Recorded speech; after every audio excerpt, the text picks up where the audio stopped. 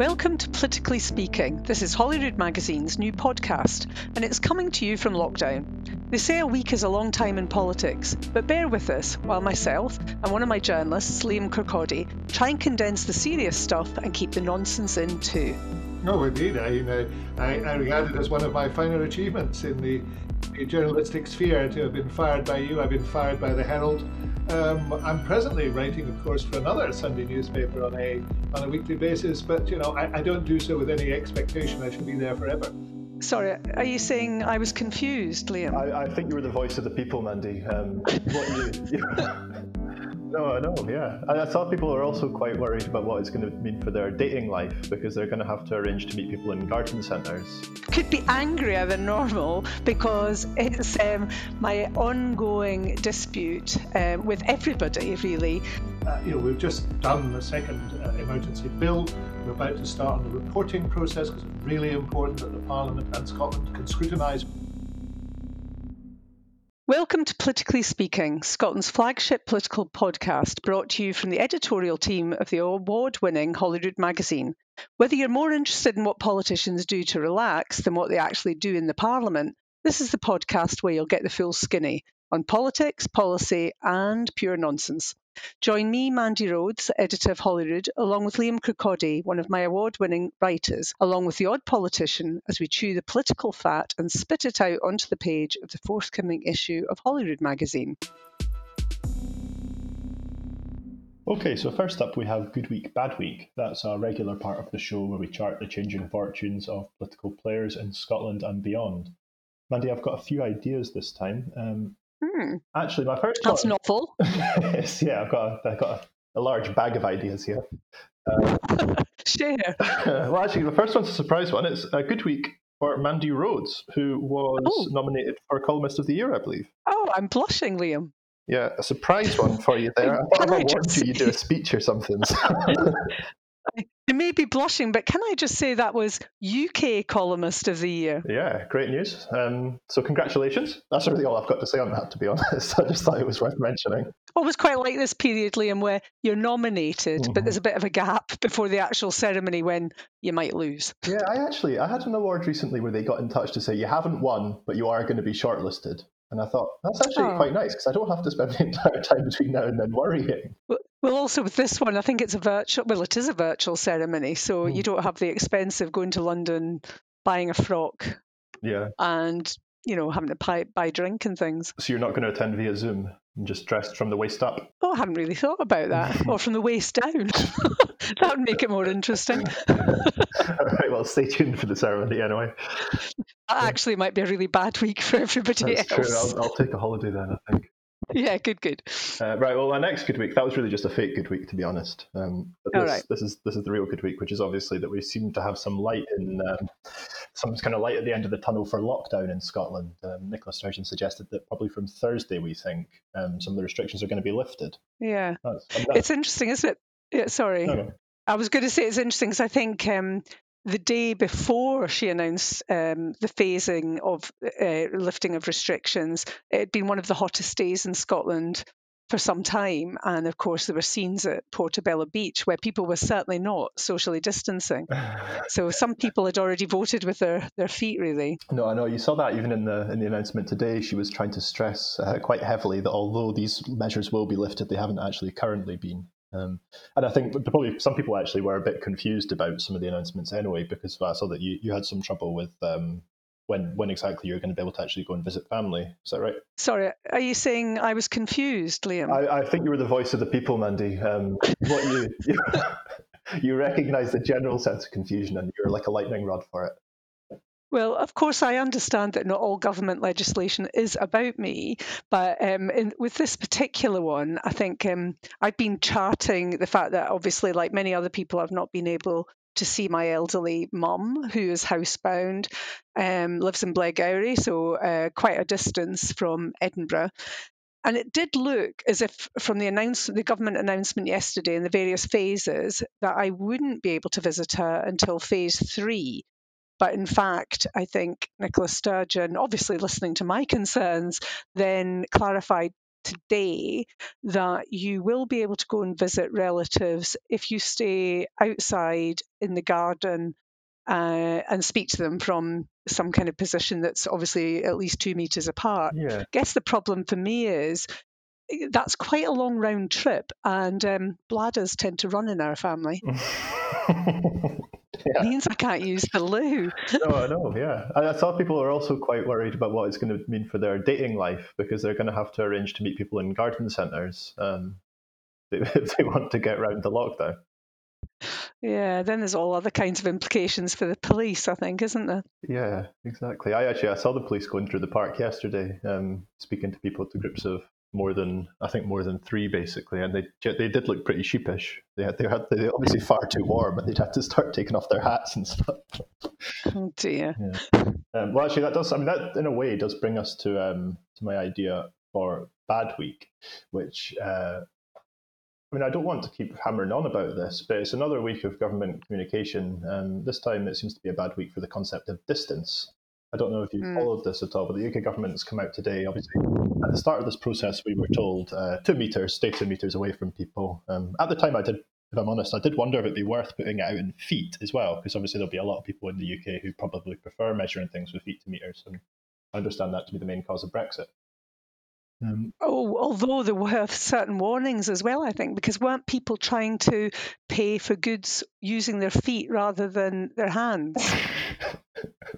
I saw was it Ian Rankin had people in his building that were trying to press a button with their toes?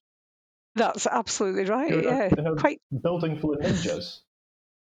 Very agile. Yeah. I mean, if you can start operating things with your toes, I would just scale the side of the building, frankly. But I think the thing you're talking about is this where the government's put out the advice about they use objects so that you can get some understanding of scale. And I think you've got to stand 3 fridges apart. That's right, yeah. So for the record, 2 meters is about 6'7". So I suppose that is a slightly unorthodox one, but basically a very, very tall person. However, yeah, as you say, the UK government has tried to give a bit more information on that. Because a lot of people probably are quite confused by the concept of either a foot or a meter, apparently. So they've clarified it's 1 bed, 2 benches, 3 fridges, or 4 chairs. It doesn't specify the size of the chair. And I'm not sure exactly how helpful that is. Do you feel that that's added to your understanding of distance, Mandy? It's made me wonder the size of Boris Johnson's bed and whether he's ever socially distanced in it.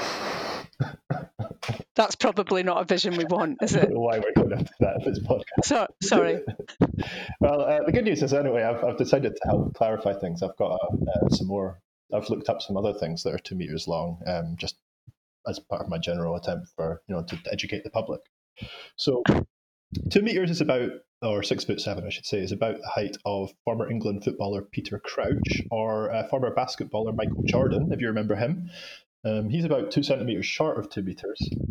Could you tell me, Mandy, how many hedgehogs you think 2 meters is? About 27. 27 hedgehogs? No. It depends if they're standing on their back feet vertically or are still in a horizontal position. Okay, you're right, I should have clarified this. You're as bad as the government, to be honest, Liam. This is the sort of mess Dominic Cummings gets in. Just be alert. It's given me a real insight. Yeah, so the hedgehogs are squeezed up against each other, but they're not doing any sort of pyramid or standing on top of each other's shoulders or anything. It's actually 10 hedgehogs. It's 2 greyhounds. And I looked it up, and actually, apparently, the Canadian government have put out some infographics. I don't know if these are real or not. They're probably not. But 4 ravens, and they do specify that ravens vary in size. So if you're unsure, add an extra raven. Right. And they also fly around a lot. Well, yeah, I'm presuming they're dead ravens. I think it's, I did a calculation of my own, Liam, which will impress you. I think it's about 3 of James Brokenshire's 4 ovens. You'd have to get your hands on them first. He's very possessive of his ovens. Yeah, well, that's it, really. It's a fifth of the average minke whale, and it's 1 1/4 Nicola Sturgeon's, I believe, if my maths is right, based on her height, and that's without heels, I should say. Well, actually, that brings us to the point, I suppose, which is another part of the Good Week, really, about hair, because she also mentioned that in the chamber. I think there were some mirth, really, about the idea that people want to get to the hairdresser, and I did feel this week that my hair is certainly the same colour as Richard Leonard's. Yeah, it's like when you have to try and find a new type of paint and you have to hold it up against things. Is that what you're doing? My Richard Leonard Are you shade. eyeing up Richard Leonard's hair? Yeah. He has got good hair, in fairness to the man, actually. Yeah. I understand that a number of the MSPs were all waiting to see how Ruth Maguire would turn up, whether she'd be well coiffured, because her sister's a hairdresser. But in fact, she fooled them all and had her hair completely slicked back. That's interesting. There's actually, I know this feels fickle, doesn't it? Well, there's a serious point to this, or I'm going to attempt to find Is one. Right. Yeah, there's actually a conspiracy about this. You won't be surprised to learn, I suppose. There's a kind of, I think it's a global thing, actually. There's a belief that coronavirus is, it's a kind of illusion, a conspiracy, a construct, and that basically there's whoever's leading this conspiracy, the lizards in charge, aren't actually adhering to any of the guidance themselves. And the proof for this is that political leaders all have great hair at the moment. So I saw someone basically questioning how Nicola Sturgeon could have good hair unless her barber's got 3-meter long scissors. It's impossible. It's not a great conspiracy theory as they go, I'd argue, but there you go. Well, I think you'd have to throw in Trump yet again then. And he hasn't got grey hair. But I like the fact that he said he tested very positively, negatively, so towards negativity, but couldn't bring himself to say that he tested negative. What was that, an attempt at political spin? He's trying to put a positive on it. Positive spin on negativity.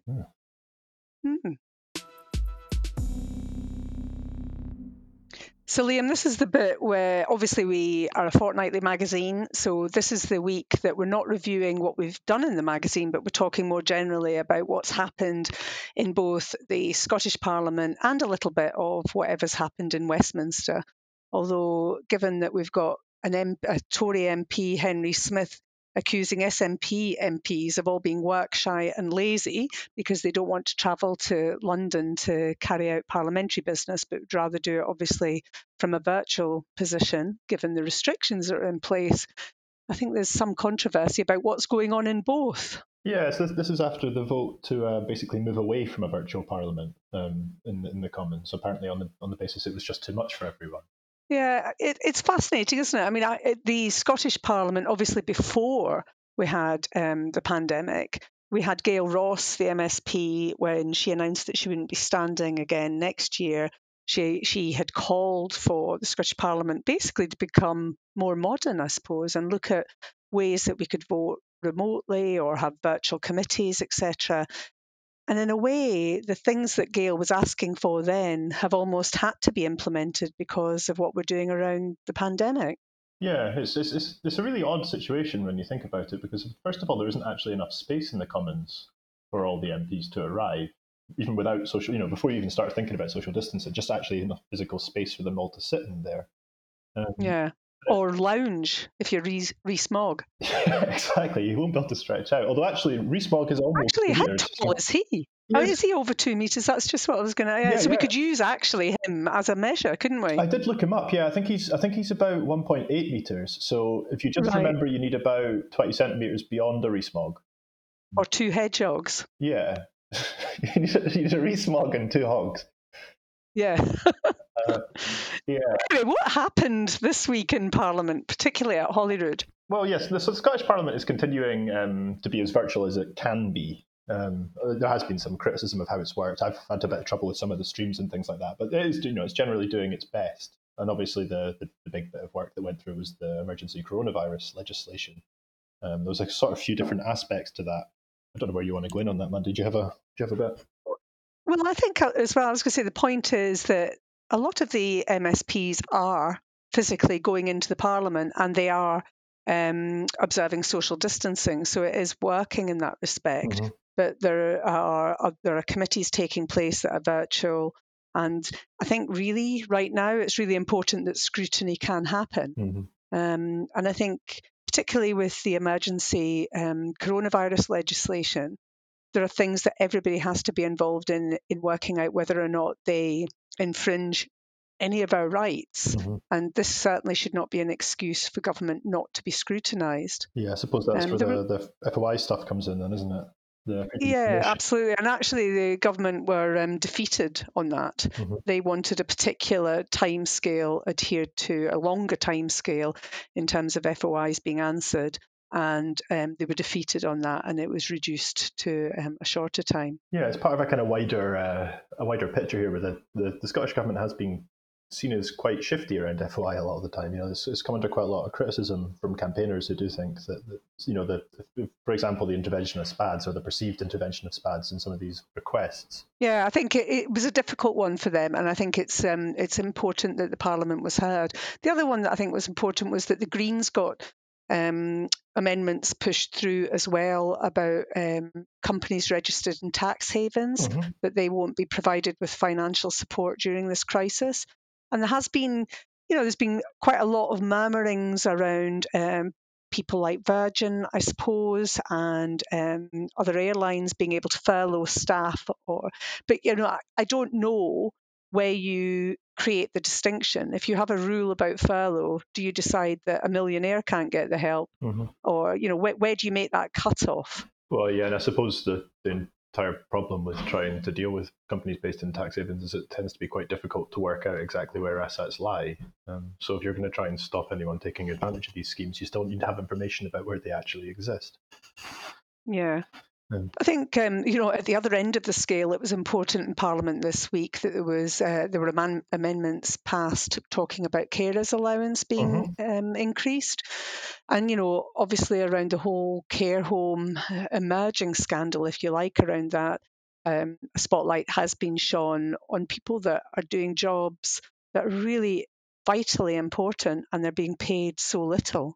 Do you think this crisis is actually going to lead to a change in how carers are treated? Because it's something that we talk about quite a lot, isn't it? It's not a new story that carers have been treated appallingly in general, underpaid and overworked. And I think there's, I hope that there's a wider recognition of how we want to care for our elderly, really. So it's not just about the carers themselves, it's about how we wish to provide care.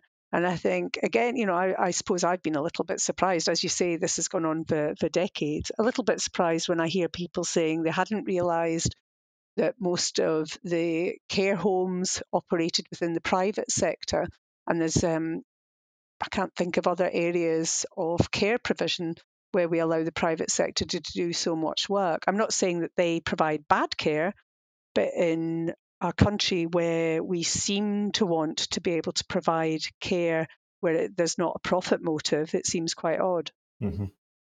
And then I suppose the other big bit that came up was there was quite a heavy clash between Kevin Stewart and the Greens, or Andy Whiteman specifically.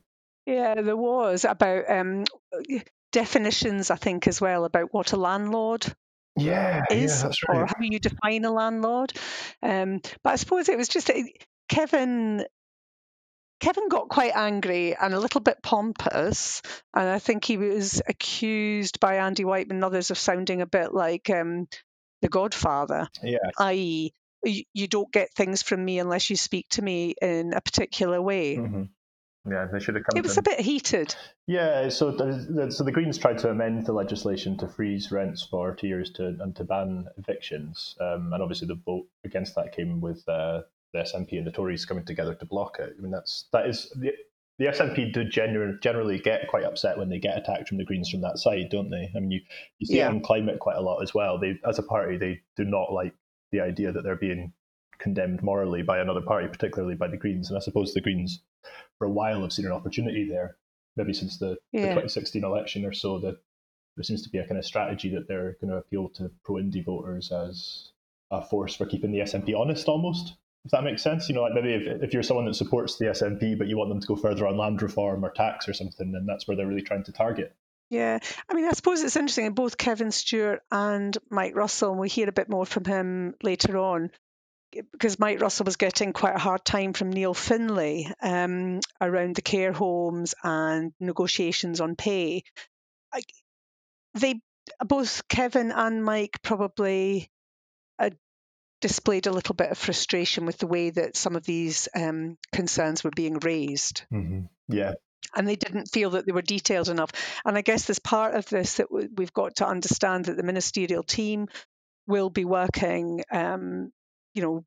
full speed ahead on all of this, and maybe there's a bit of frustration goes on. But the bottom line is it's important that these things end up in the chamber and that there's proper debate and there's proper scrutiny. Mm-hmm. It feels like things are coming a bit more heated in that respect. I have a final item in this, Mandy, for you. It's a mystery. Not another mystery or a surprise. No, it's not. This one isn't a surprise. This is a mystery. Okay. I'll give you a bit of background here. I know you want this to be a politics podcast. I realise that. I read all the background to it, but I did a bit of research after the first episode, and I've actually noticed that true crime podcasts are very, very popular. So I was thinking we could try and introduce more of a sort of mystery element to it, more investigations to try and draw in. Have you done it? Well, I've got a mystery for us. So I thought if we solve the mystery, then we'll be a really popular podcast. No? You're building it up well. Yeah, it's really good. Right. So basically, I'll be honest with you, I wasn't watching this session, but basically I'd noticed that there seemed to be some disruption in the Scottish Parliament this week. We were in the middle of a committee session, and suddenly there seemed to be some interruption. It seemed to be a fire alarm. So I'm just going to open this up for you. We were in the middle of the COVID committee's scrutiny, at which point the convener had to announce, I'm sorry, but we're going to have to suspend because an announcement has been made about a fire. 12:35, the meeting was suspended, and at 12:40, it resumed. Now, that's the sort of thing you would normally hear more about. I thought, why didn't I hear about this fire? I actually live quite close to the Scottish Parliament, so if it had been a severe fire, I probably would have seen it. They then came back. The convener apologised for the interruption and suggested that he go back to it. However, they then had to stop again because another fire alarm went off. This seemed to lead to some sort of widespread laughter, and the convener said that they hoped that it's going to be put out. Now, we didn't hear a lot more about this for a while, and I thought that was quite strange, so I decided to look into it a bit further. And it later turned out that there wasn't a fire. There was a fire alarm, which had been set off by a potato. Further investigation said it wasn't actually just a baked potato, it was a very specific type of potato. And Amanda, I believe you have the key to the answer. I do. I know a man that can tell us all about that. So I have with me Cabinet Secretary for Government Business and Constitutional Relations, Mike Russell. Hi, Mike. That was the last time. Oh, was it? Since then. Don't worry, these things change. There'll be another one along in a minute. Brilliant, good start. Yes, very good. Well, regardless, Mike. The pulse of Scottish politics, I could say that. Always. I guess regardless, I mean, you have one of the longest titles in Scottish government, but also in our usual Scottish tall poppy approach to things. You're also a man that holds the honour of being dismissed by me as a columnist. Oh, indeed. I regard it as one of my finer achievements in the journalistic sphere to have been fired by you. I've been fired by the Herald. I'm presently writing, of course, for another Sunday newspaper on a weekly basis, but I don't do so with any expectation I shall be there forever. There'll always be a third time. Yes, indeed. It's actually an honour that you share with George Galloway, because I also sacked him. Yes, well, with more reason, however.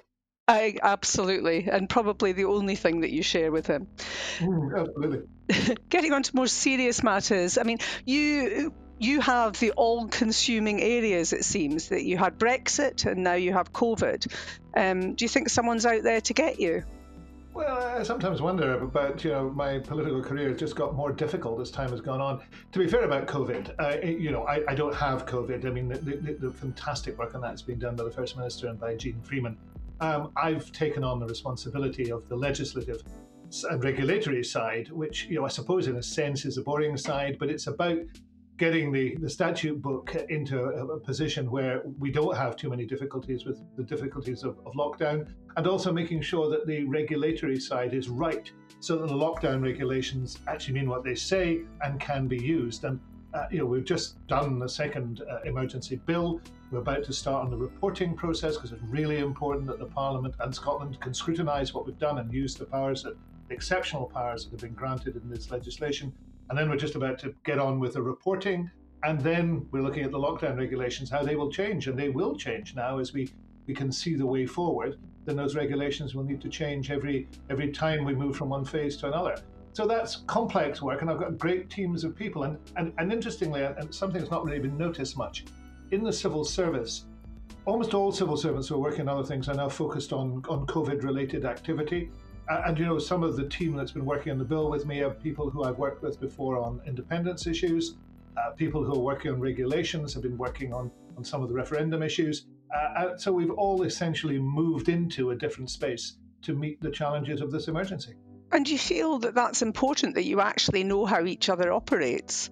I think it's always good to work with people that you trust and like and respect and feel they can do a good job. I have to say the people who've been on the bill team for the 2 emergency bills have just been remarkable. It is an extraordinary achievement. Most people don't know much about how legislation is put together, but it actually takes about 9 months from a parliamentary bill going into the Parliament to be approved by the presiding officer and certified as being within competence to royal assent. Roughly 9 months. You can do it in a bit less, but to have done 2 in essentially less than 8 weeks without any preliminary drafts, because the 9 months is only the technical bit. You'll have had months and months before then of talking what the bill should have, looking at issues, consulting upon it. To have done all of that in very complex areas within 2 months is actually incredible. And the real work, it's the iceberg, is the visible bit is what the parliamentarians do over a period of time. The invisible bit is the drafting and the preparing and the decision making on that. And just to do 2 in 2 months, I suspect has never been done before. It's certainly never been done before in Scotland. And I'm just delighted they've been so good at doing it. And do you find that the cross-party working is actually working better in an emergency? Well, if you look at the UK as a whole, the 4-country working, well, it's not without its strains, has by and large worked, and it's certainly been far better than what has happened with Brexit. I mean, chalk and cheese. Also, cross-party work on emergency bills has been positive. I mean, there have been exceptions. There have been people who just have not been up to that and who simply cannot free themselves from the way that they operate. But by and large, it's been good. If you look at the last bill, right across parties, we've come to negotiated agreements with the Green Party on key issues like the tax haven issue and issues on, for example, I was trying to think of another one, young carers. Monica Lennon and Labour took forward an amendment on a fund for carers, which we approved and which she worked with James Freeman on. I worked with Adam Tompkins on issues of marriage and civil partnership. We accepted something from Liam McCarthy on a taxation amendment. So that's been good. That's been good work. It doesn't apply to absolutely everything, but the spirit's been there by and large. I mean, there's 1 or 2 exceptions, but there are some people who will never change. Which people? Well, in this bill, quite clearly, and if you followed the bill, you'd have seen it. I had a spat, as ever, with Neil Findlay on the final day because, he is an impossibilist. I mean, and in the classic sense of that, in what happens in Marxist theory, something is put forward without any possibility of it happening. It's obvious it can't happen. I could give you instances in this bill, for example, trying to impose collective bargaining right across the care sector, by means of a 3-paragraph amendment. It's simply not possible to do. What you can do, however, is work with the government to find a way to make progress on that. And I'd really love to have done that. But there was no possibility because the amendment was put down without consultation. There was no discussion. They didn't want to discuss it. Never came to discuss it. Then it was rejected, quite rightly, by the committee at stage 2, and then he just puts it down again. And of those people who do not support it, it's not a question of negotiation. If you don't support it, you're a hypocrite, you're an evil person, you do not wish to help carers. You just can't do business in that sense. And that's a pity because I think Neil Findlay has things to offer on this. And I think we might have made some progress. But if you don't want to, you don't want to. And that seems to waste the opportunity.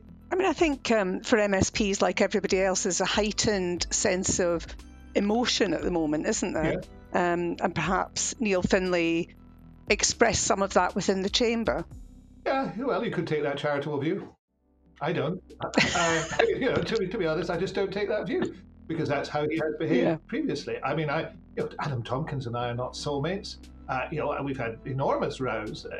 Some of it's been pretty strong language in the chamber. But faced with this, I mean, we haven't agreed with everything. The government won on the issue of freedom of information in the first bill and lost in the second bill, and I recognise that that was the fact. I disagree with it, but it's happened and it's over and done with. And he was pretty vociferous about that. But there are things you can work on, and I think the marriage and civil partnership one was a good example. He brought this to the chamber. He was concerned about it. He wanted progress to be made. I tried to see what progress we could make, and we agreed that progress could be made. That was positive. And I think that's how it should work. Do you think, Mike, at a time like this, when I think even from the outside we're seeing a kind of approach by people, are you seeing a kind of politics in the chamber? No, not yet. I mean, I think we saw a more unified politics 8 to 10 weeks ago. I think it's fragmented a bit. I regret that. I hope we could bring it back, because it's not over. The challenge we have is not over. And I think recognizing the tremendous work that's being done, accepting there should be absolute scrutiny, firm scrutiny, extensive scrutiny. We're not questioning the motivation of people who are trying to do their very best. I hope we could have a kinder politics. And I have to say, I think we're also, I agree with the point Patrick Harvey made in the Parliament this week. I think we're going to see a different politics. I notice in my own constituency, which of course is, in Argyll and Bute, is a very rural and very localised constituency, two things I think are going to be very important. One is a renewed emphasis on localism. People want to be empowered, and connected with that, a view that they're not going to be just told what to do. This is the difference between push and pull democracy. We've really just had push democracy by and large, where parties lay out their stalls. This is what's available, and you go and buy it. Yeah, you go and vote for it. I think we're going to see a lot more localism, which is full democracy of saying we want things to happen, and we're going to say what would happen. And you as politicians, you have to accept that, and you have to react to that, and you have to take that forward. And I think that will also, and I see it in people's reactions to big business, to the economy.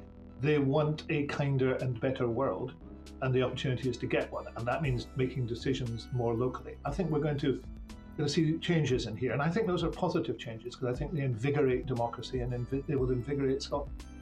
In a less kind fashion, the Tory MP Henry Smith this week said about SNP MPs in particular, who perhaps did not want to travel down to London and wanted more virtual parliaments carrying on, that they were work shy and lazy. How did you react to that?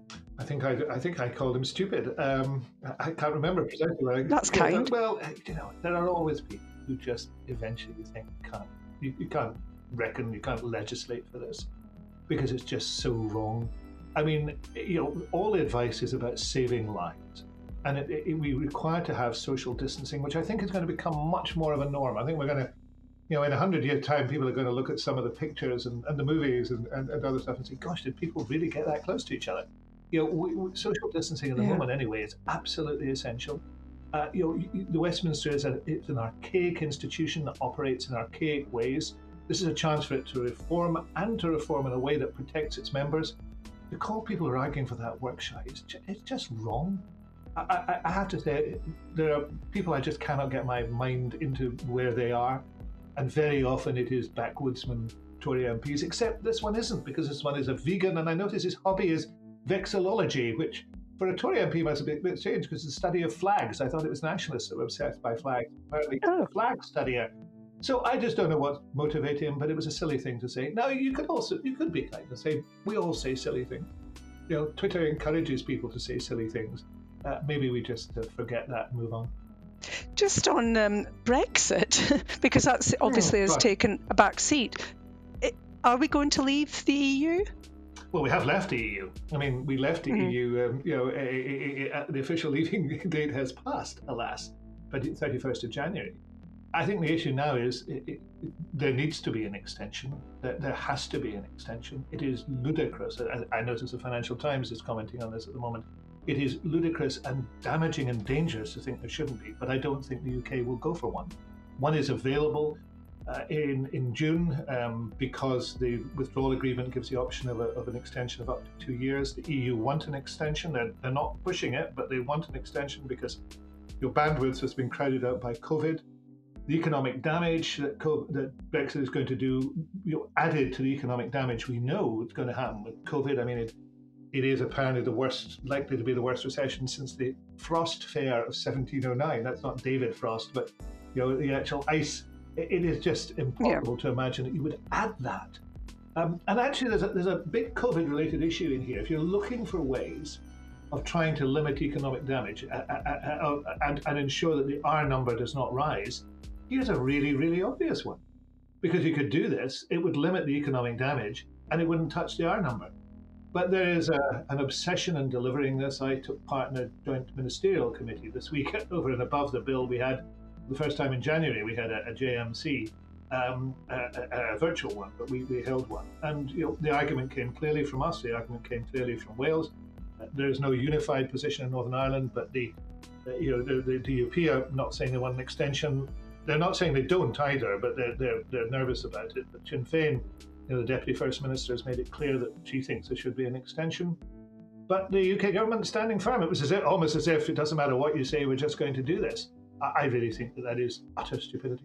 And actually, this morning I heard the former president of the European Commission saying that he just thinks that a no deal is likely. Yes, I think he's right. I think it is difficult to see how you can get a deal of any real significance at this time. And even if you did, I'm not sure it could operate effectively. So we've really got a set of circumstances where a no deal is more likely. A number of people are wondering whether what will happen is we'll get to September and October, and then the talks will be in crisis, and then the choice will be either it extends or there is a no deal. If you can imagine, what the UK government is actually asking for isn't a kick and a shove off a no deal. It's a very unambitious free trade agreement. They keep saying how ambitious it is. It's actually very unambitious. You could have a much more ambitious free trade agreement. So there's going to be big economic damage, but it would be even bigger with a no deal. And then add that to the COVID damage, and the Chancellor admitting this week that he doesn't think it is a V-shaped recession. It's going to take longer. It's almost impossible to imagine these circumstances why you wouldn't grasp an extension with both hands, let alone say, hang on a minute, 2016 was another time. We need to look at this again. Right. Now, call me fickle, Mike, but as I was watching Parliament this week from afar, I can't help but notice everybody's changing a little bit. I noticed that I'm now sporting the same hair colour as Richard Leonard. I noticed you've lost some weight, and I couldn't help but ponder whether the First Minister was wearing false eyelashes. Are you all treating yourselves differently in lockdown? It's a really interesting question. I suppose people in lockdown do think about how they look, where they are, what's going to happen next. I could not possibly comment on the First Minister. I have not seen you, so I know nothing about your hair colour. We're both still in lockdown. As for me, yes. I mean, it's not a sudden thing. I thought at the beginning of the year I should lose a little bit of weight, which is never a bad idea. But I sort of came to the conclusion in the first fortnight of lockdown that I could either do that or I could go the opposite direction. Because when you're at home, temptation is to snack a bit. I don't normally lunch, in any way, but you was going and having some lunch. So I decided to do so. I'm not lost an enormous amount, but I think I'm probably about half a stone lighter than I was at the start of lockdown, and I want to see if I can go a bit further. And I see nothing wrong in that. I think people are looking at themselves and saying, here's an opportunity, just as an opportunity to do some other things. People are writing, people are thinking, and people are doing all sorts of things. They're reading books, and that's no bad thing. I think we should choose what we try to do in these circumstances because it's good for us. And are baked potatoes playing any role in that? Well, I'm not a fan of baked potatoes, and I have another reason for not being a fan of them this week. People who were watching the second stage of the COVID bill suddenly had it interrupted by a fire alarm, which appeared to go off somewhere. And you can't tell, on that type of call exactly where the fire alarm is. It's coming across somebody's microphone.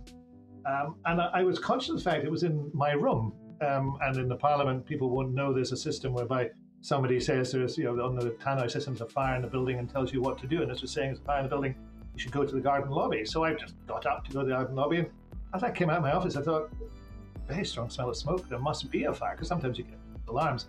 Then I looked into the general office next to my office, where my private office is, and my private secretary was there. And it was full of smoke, and I could see some security staff there. So to cut a long story short, I discovered that Kirsty, my excellent, and I have to say, fantastic private secretary, had put a sweet potato in the microwave which had exploded, as a result of which fire alarm had gone off. So we got it all sorted out, and we were told we didn't have to evacuate. We sat down again. Gordon Lyndhurst was about to say something which I was quite keen to hear, because it was to do with whether he was going to pursue an amendment or not. And just as he was about to speak for the second time, the voice in the tannoy said that the fire alarm was over, so he had to stop again.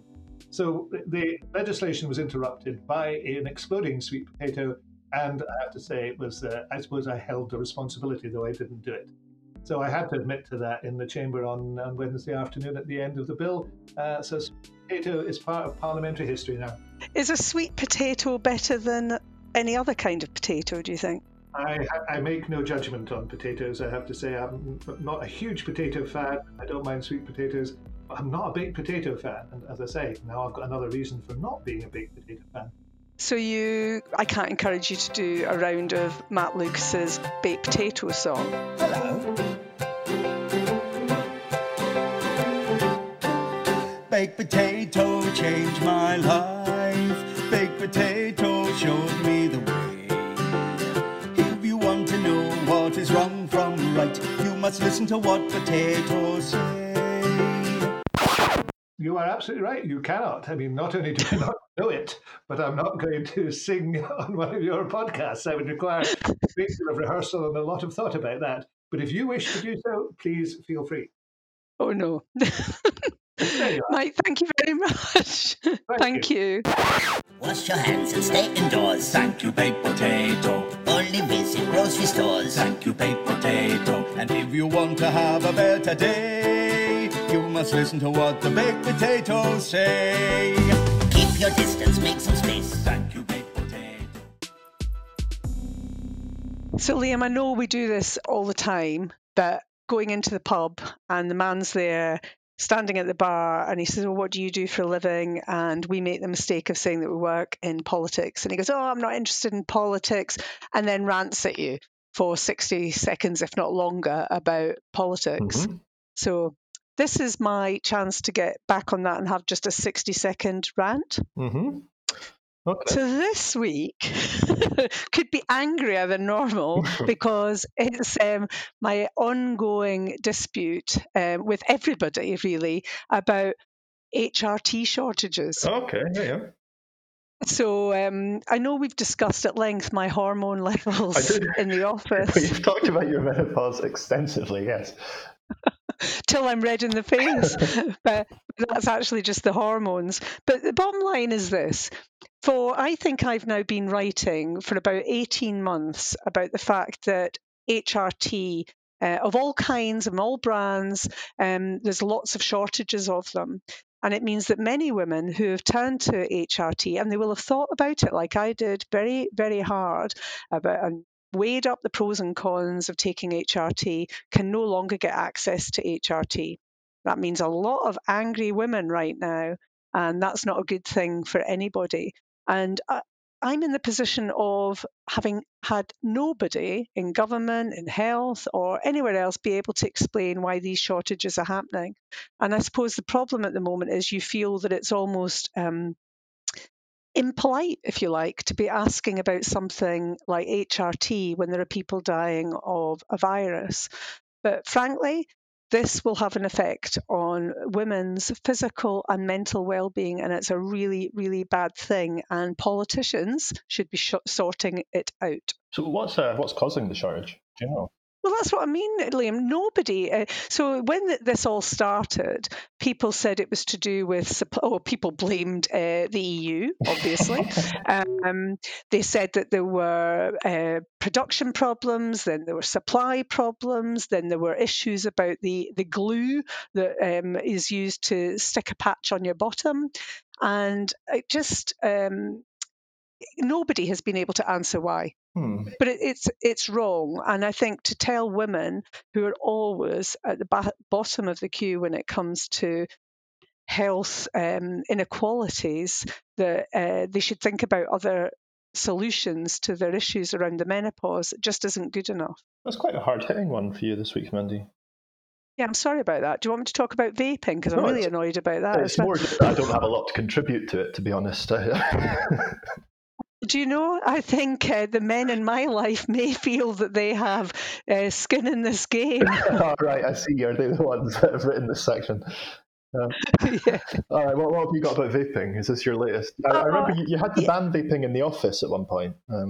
Yeah, well, yeah, do you know, it's good, I guess, that people are moving from smoking to vaping, but and I've always found it really distressing standing behind somebody in the street when they let out that huge plume of vapour, and I worry what's in it. But right now, when we're worried about anything that's been transmitted from anybody's mouth or nose, I really feel that it could lead to, well, I think it could lead to civil disobedience, Liam. I mean, I'm a perfectly rational person and I don't like it. Are you going to start snatching them out of people's mouths? Yeah. Why don't you just start smoking cigars? I actually think that would suit you. I might suit a pipe, actually, Liam. Would you go for a pipe? Yeah, it depends what's in it, I suppose. So what's your plan here, Mandy? What can you do? Well, as ever, Liam, I think politicians should do something about that. So they say a week is a long time in politics, and you've just heard a fraction of that condensed into today's Politically Speaking podcast. I hope we've enlightened and entertained, and the next time you hear someone say they're not interested in politics, remember you know a podcast that can help them with that. If you enjoyed this episode of Politically Speaking from Holyrood Magazine and the chat between Liam and I, remember to subscribe and leave a review, and tell your friends to subscribe too. We're available on Apple Podcasts, Spotify, and wherever you listen to podcasts.